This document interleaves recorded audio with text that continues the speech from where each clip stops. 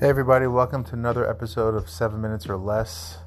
This is your host Ben, and sorry for sounding somber, but it's been hard to get my mind on basketball again, ironically, as it sounds, losing Kobe Bryant. And, it felt just therapeutic to talk about it with Yoni for over an hour. And just talking about life in general, it was just a meaningful podcast, and I'm just hoping that everybody has the strength to persevere and take the positives out of that podcast and positives out of Kobe, the leader and the role model. But right now, the show must go on, and I think that would be something that Kobe would want. So just talking about what's happening in the NBA right now, there's not a lot really going on. It's Super Bowl week, so really the focus is not on the NBA other than the tragedy. Lakers and Clippers facing off is a big story, but I just want to talk about where the NBA is at the moment and what, the teams that I consider to be the true contenders and what they need to do.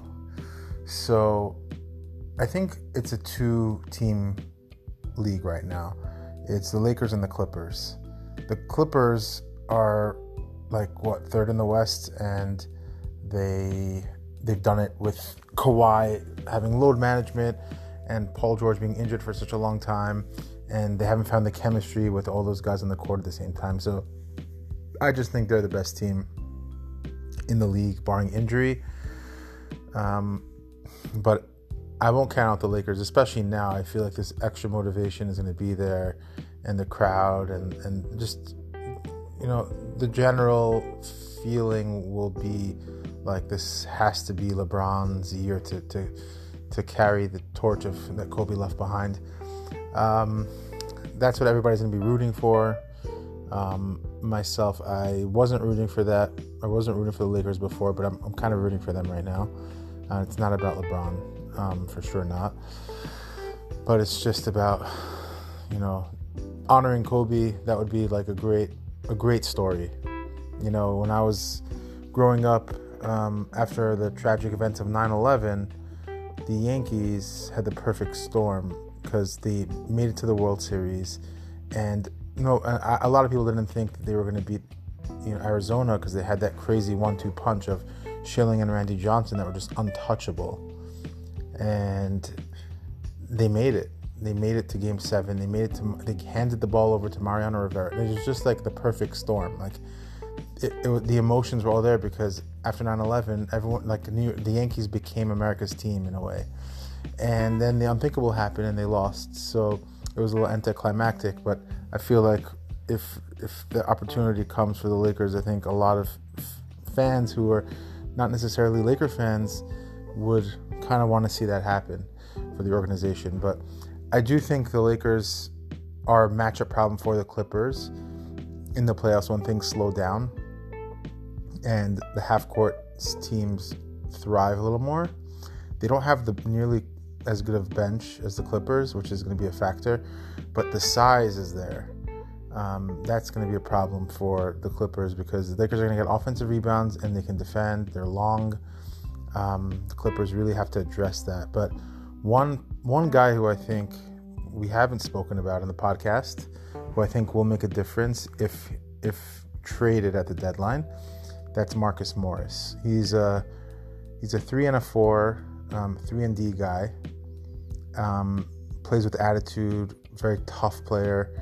I loved this, the signing. He's been fantastic for the Knicks. He's one of the few bright spots we have this season.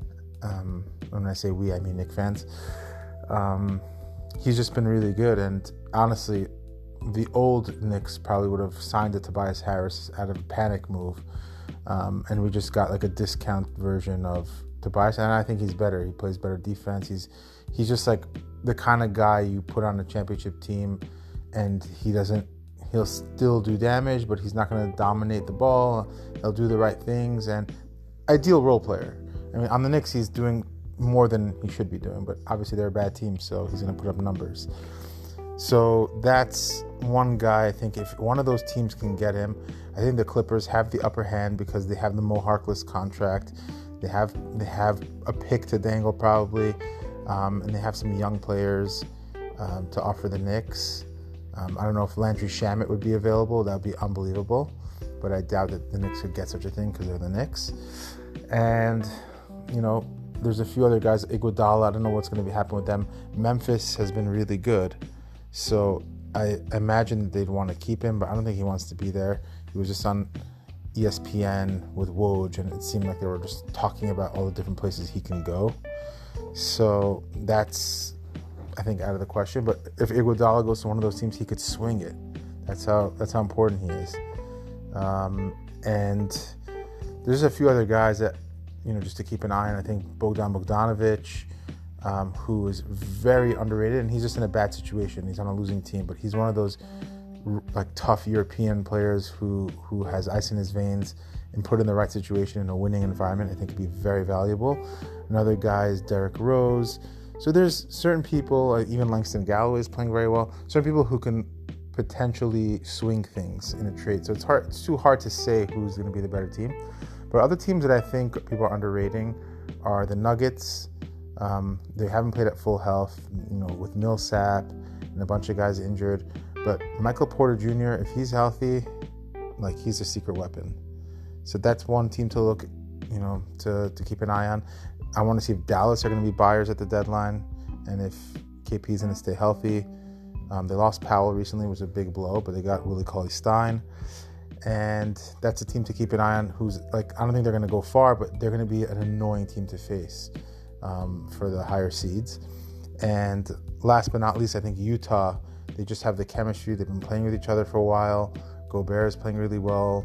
Donovan Mitchell's coming to his own. I think that with Conley out, we haven't seen how good they can be, but just getting a guy like Jordan Clarkson has changed a lot for them. And Ingles is starting to play like his old self.